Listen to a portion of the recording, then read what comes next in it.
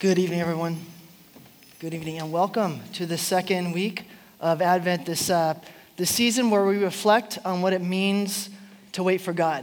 So we're looking back through 2,000 years of history to what it meant for Christ to come into this world, and we're thinking about what it means to wait for Him to come again. And as we talked about last week, this whole waiting business, it's kind of tricky because we're not just waiting for something brand new to pop up into our lives. We're not just waiting for some other world, sort of future reality to pop up right in front of us or anything like that.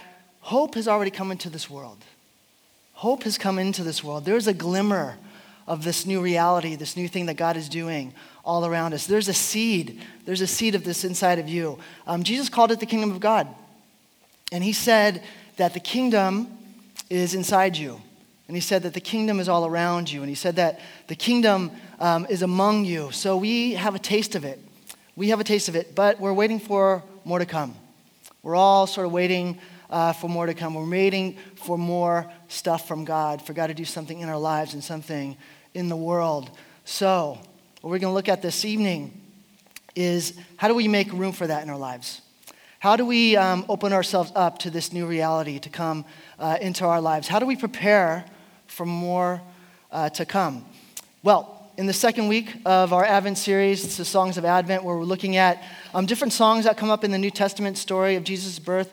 These are songs that people sung about the hope that's to come. And we've come to the song of preparation. And this song is not that, it's not that old Curtis Mayfield tune.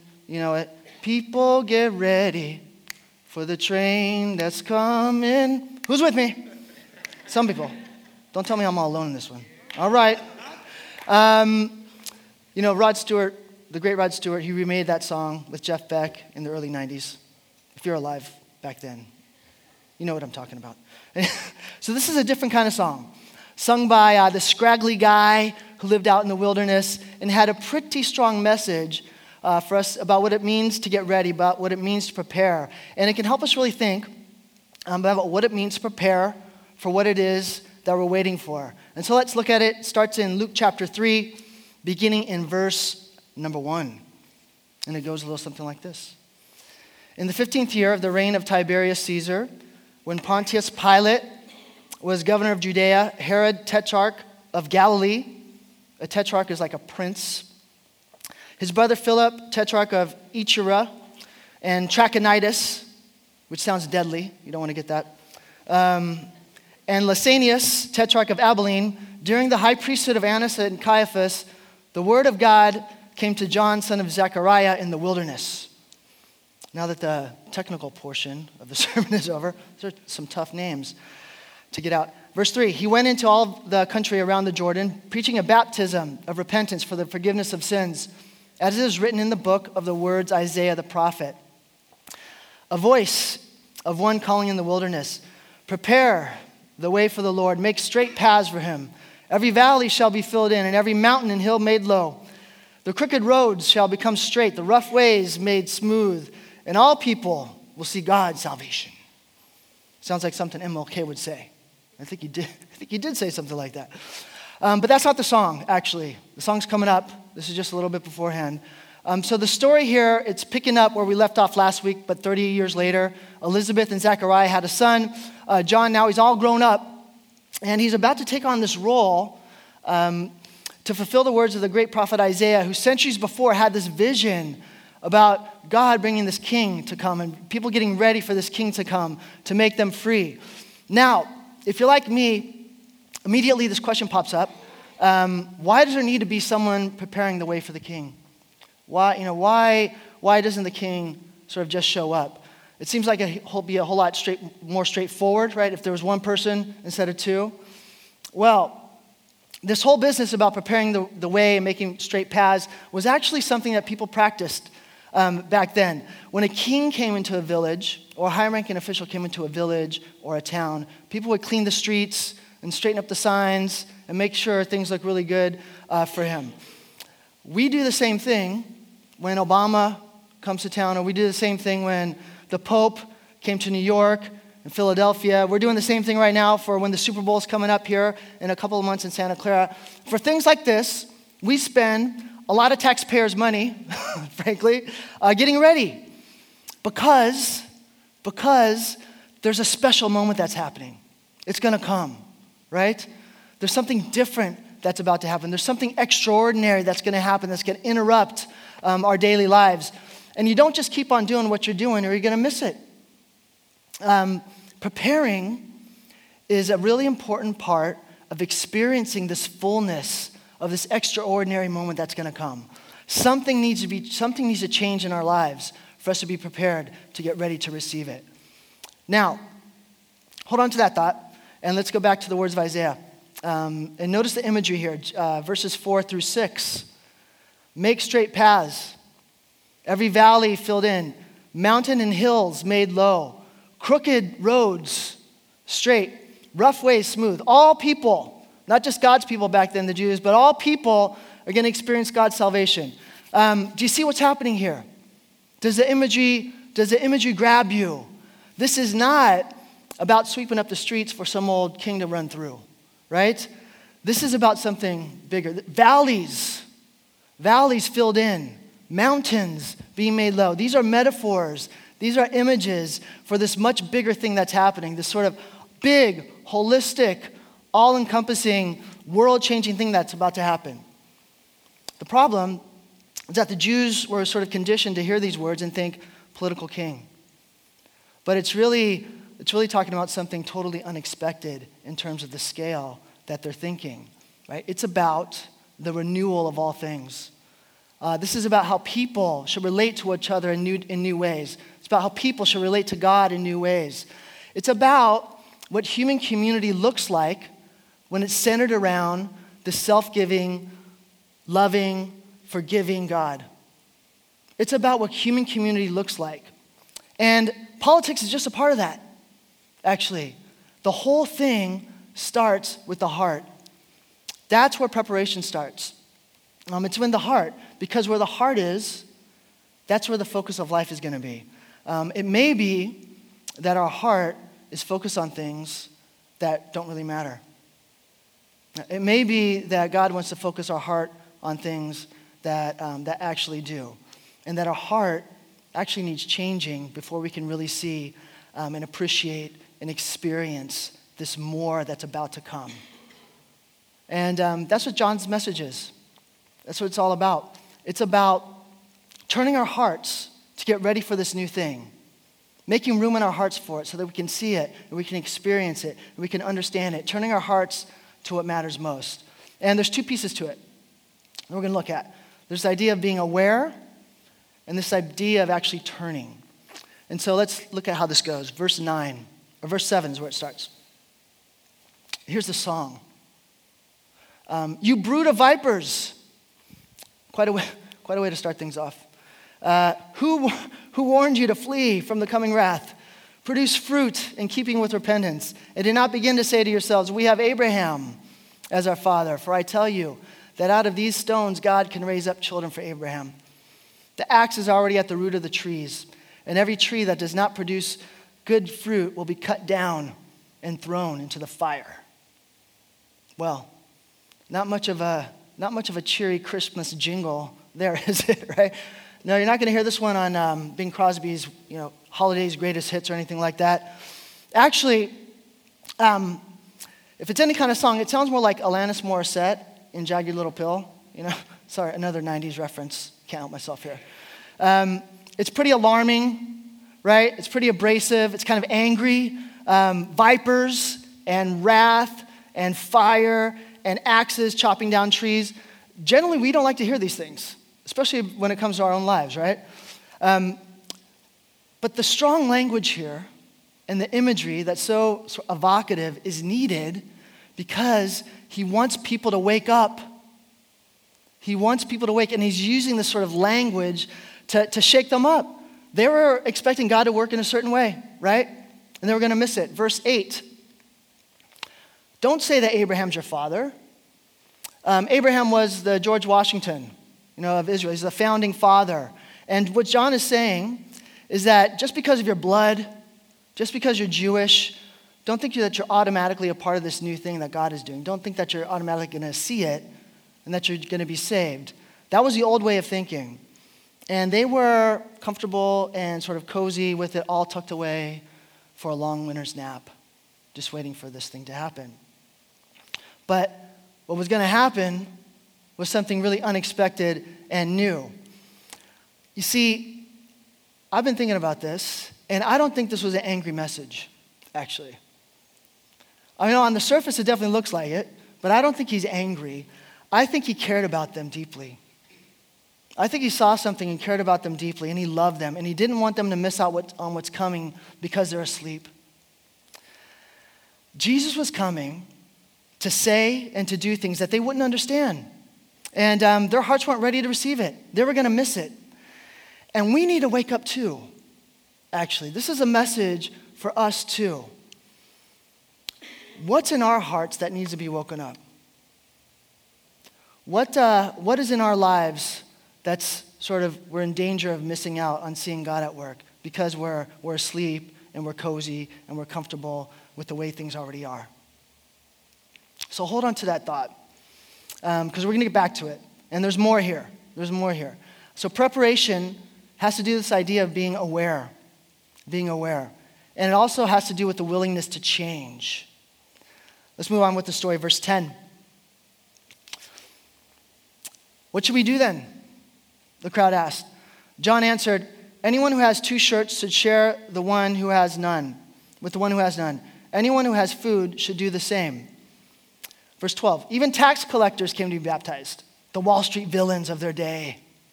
I could say that because I was a Wall Street guy. Not loved people. Teacher, they asked, what should we do? Don't collect any more than you're required to, he told them. Then some soldiers asked him, what should we do?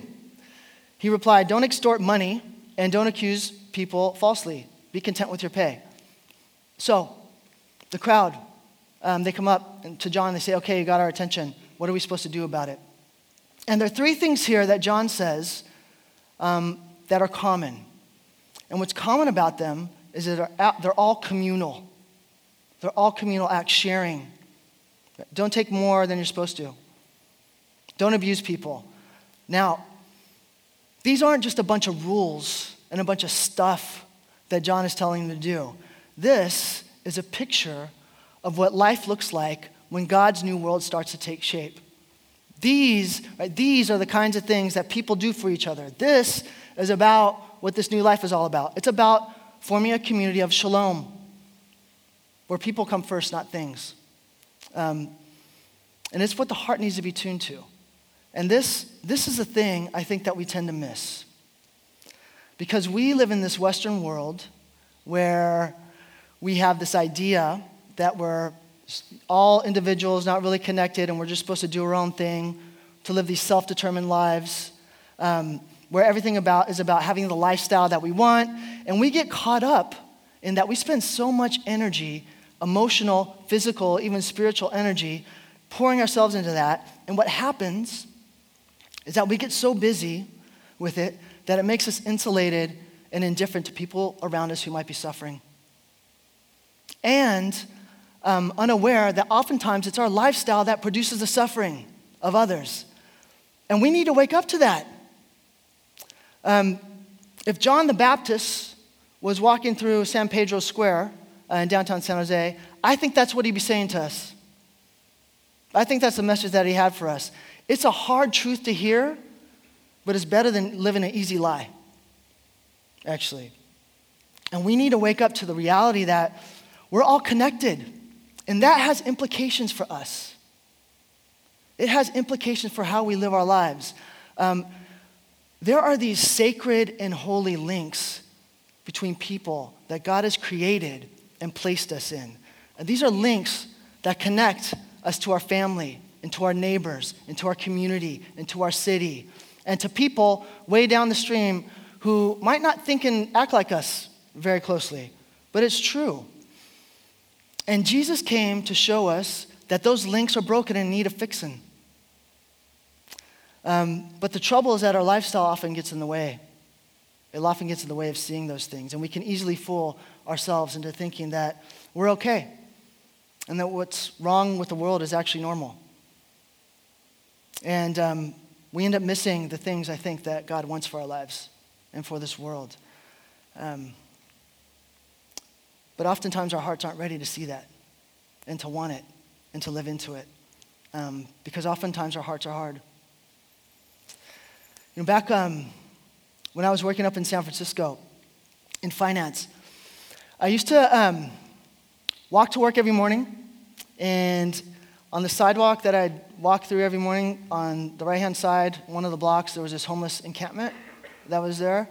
And for the first few times I was walking down it, and I saw a lot of people living in cardboard boxes, it bothered me because I didn't think people should be living that way. Sort of a natural reaction, I think. But I kept going past them and going past them and going past them day after day after day. And it's sad to say that eventually they just became part of the scenery for me. Just part of the scenery. And I remember that I would sort of walk past them in my polished dress shoes and my new suit and the tie, and walk past them. And I think what happened, that subconsciously a tape would play in my mind, and it says that you work hard for this, you deserve everything that you have, it's okay, it's just the way it is. But it's not okay. It's not okay. It's not the kind of world that God has in mind.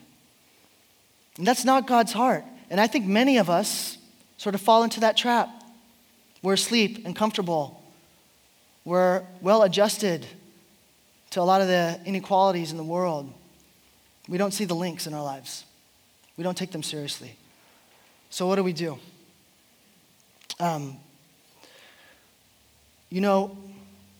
John's message was a message of repentance.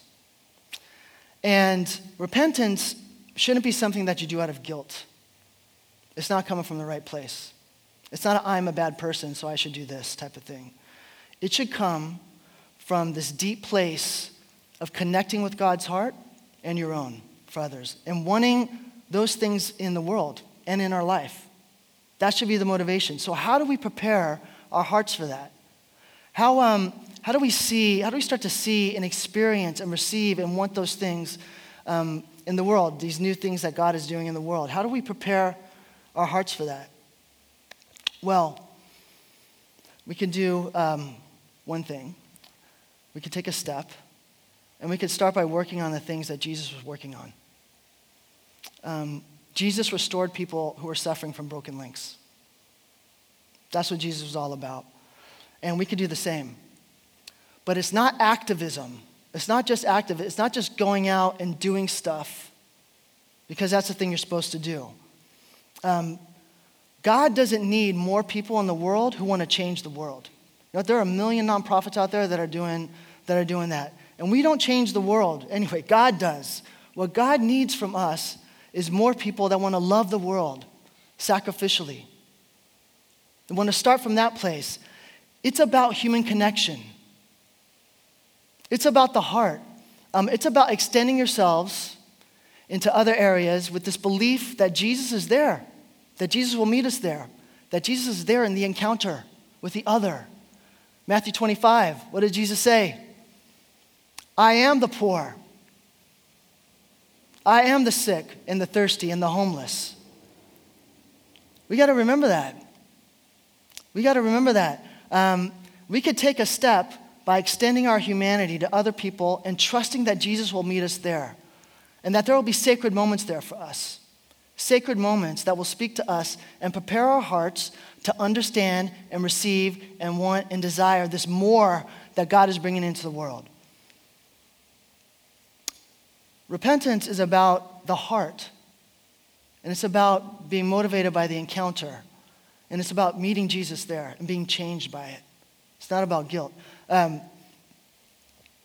few years ago, I started going to this homeless shelter in San Jose, South San Jose. It was part of this group at Highway that was doing some work down there. And we weren't trying to solve the homeless problem. It's a really big problem. It's a big issue, obviously. We were just trying to be present to people.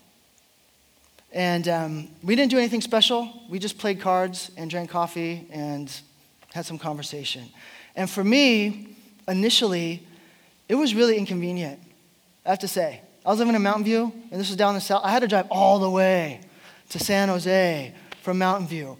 And I'm kind of a doer.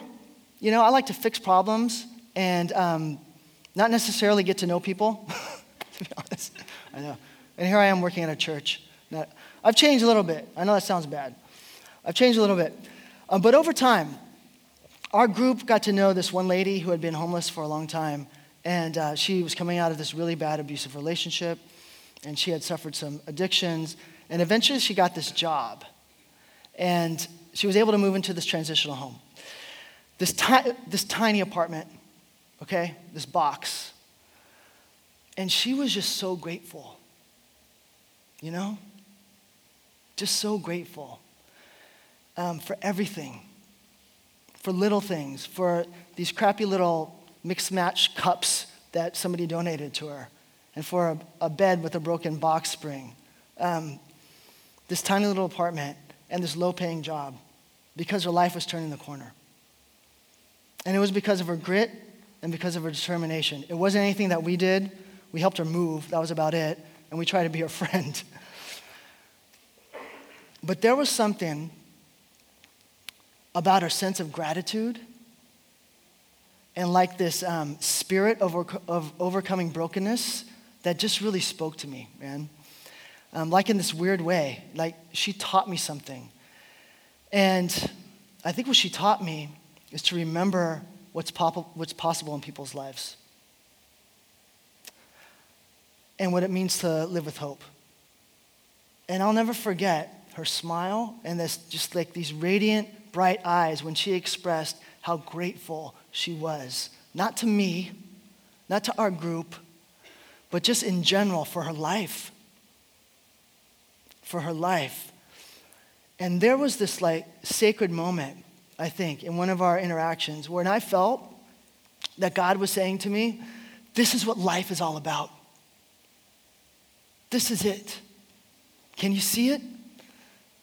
This is what's important in life. It's about the human spirit. It's about coming alive. It's about seeing that you're loved. It's about reclaiming your true identity and who you are. It's about redemption in life. That's it. That's what this life is about. And it just like, when you feel that and you experience that in this exchange, it leaves you wanting more. It leaves you wanting more.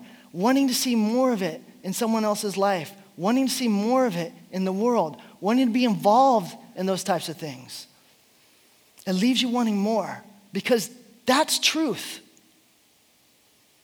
That's truth. That's where it's at. Like Jesus is there in that encounter.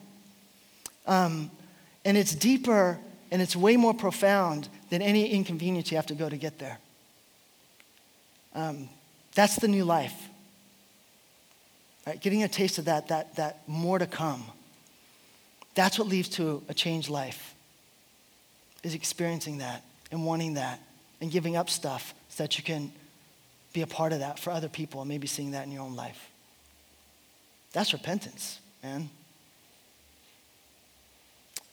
So, okay. So we're going to wrap up. And there's something in your bulletin. It's an index card. And I was thinking, this was like a really hard message to put together, and I'm sorry if it's super abstract and all over the place. I worked really hard on this one, and I don't know if I got it right. And I'm trying to think like, how do you make this really abstract thing a little bit more concrete? So this is my attempt. So there's an index card. And we're going to take some time, a couple of minutes here. The band's going to come up. There's going to be some music behind this, but there's some time here for you to reflect on what it means for you to prepare your heart this Advent season.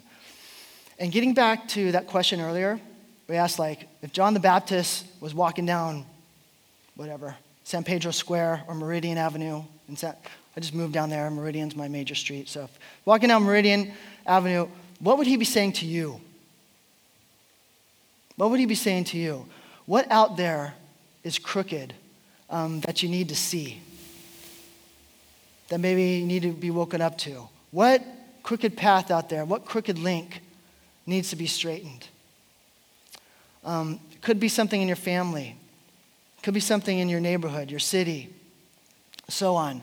Write that on one side. There's some pens, should be right in the pocket in front of you, the seat in front of you. And then repentance is about turning over, right? So then turn the index card over and write down how straightening this path can start with you. Maybe it's some big issue that's on the first side, and it's like this overwhelming thing. What you do, your first doesn't have to be a big thing. It could be going to a shelter and making friends with somebody. But how can you start to live into this new reality? Put that on the other side. And then fold it up and put it in your wallet or put it in your purse. And use this as a piece to reflect on during this Advent season.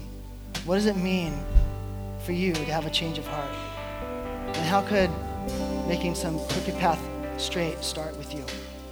So think about that for the next couple of minutes.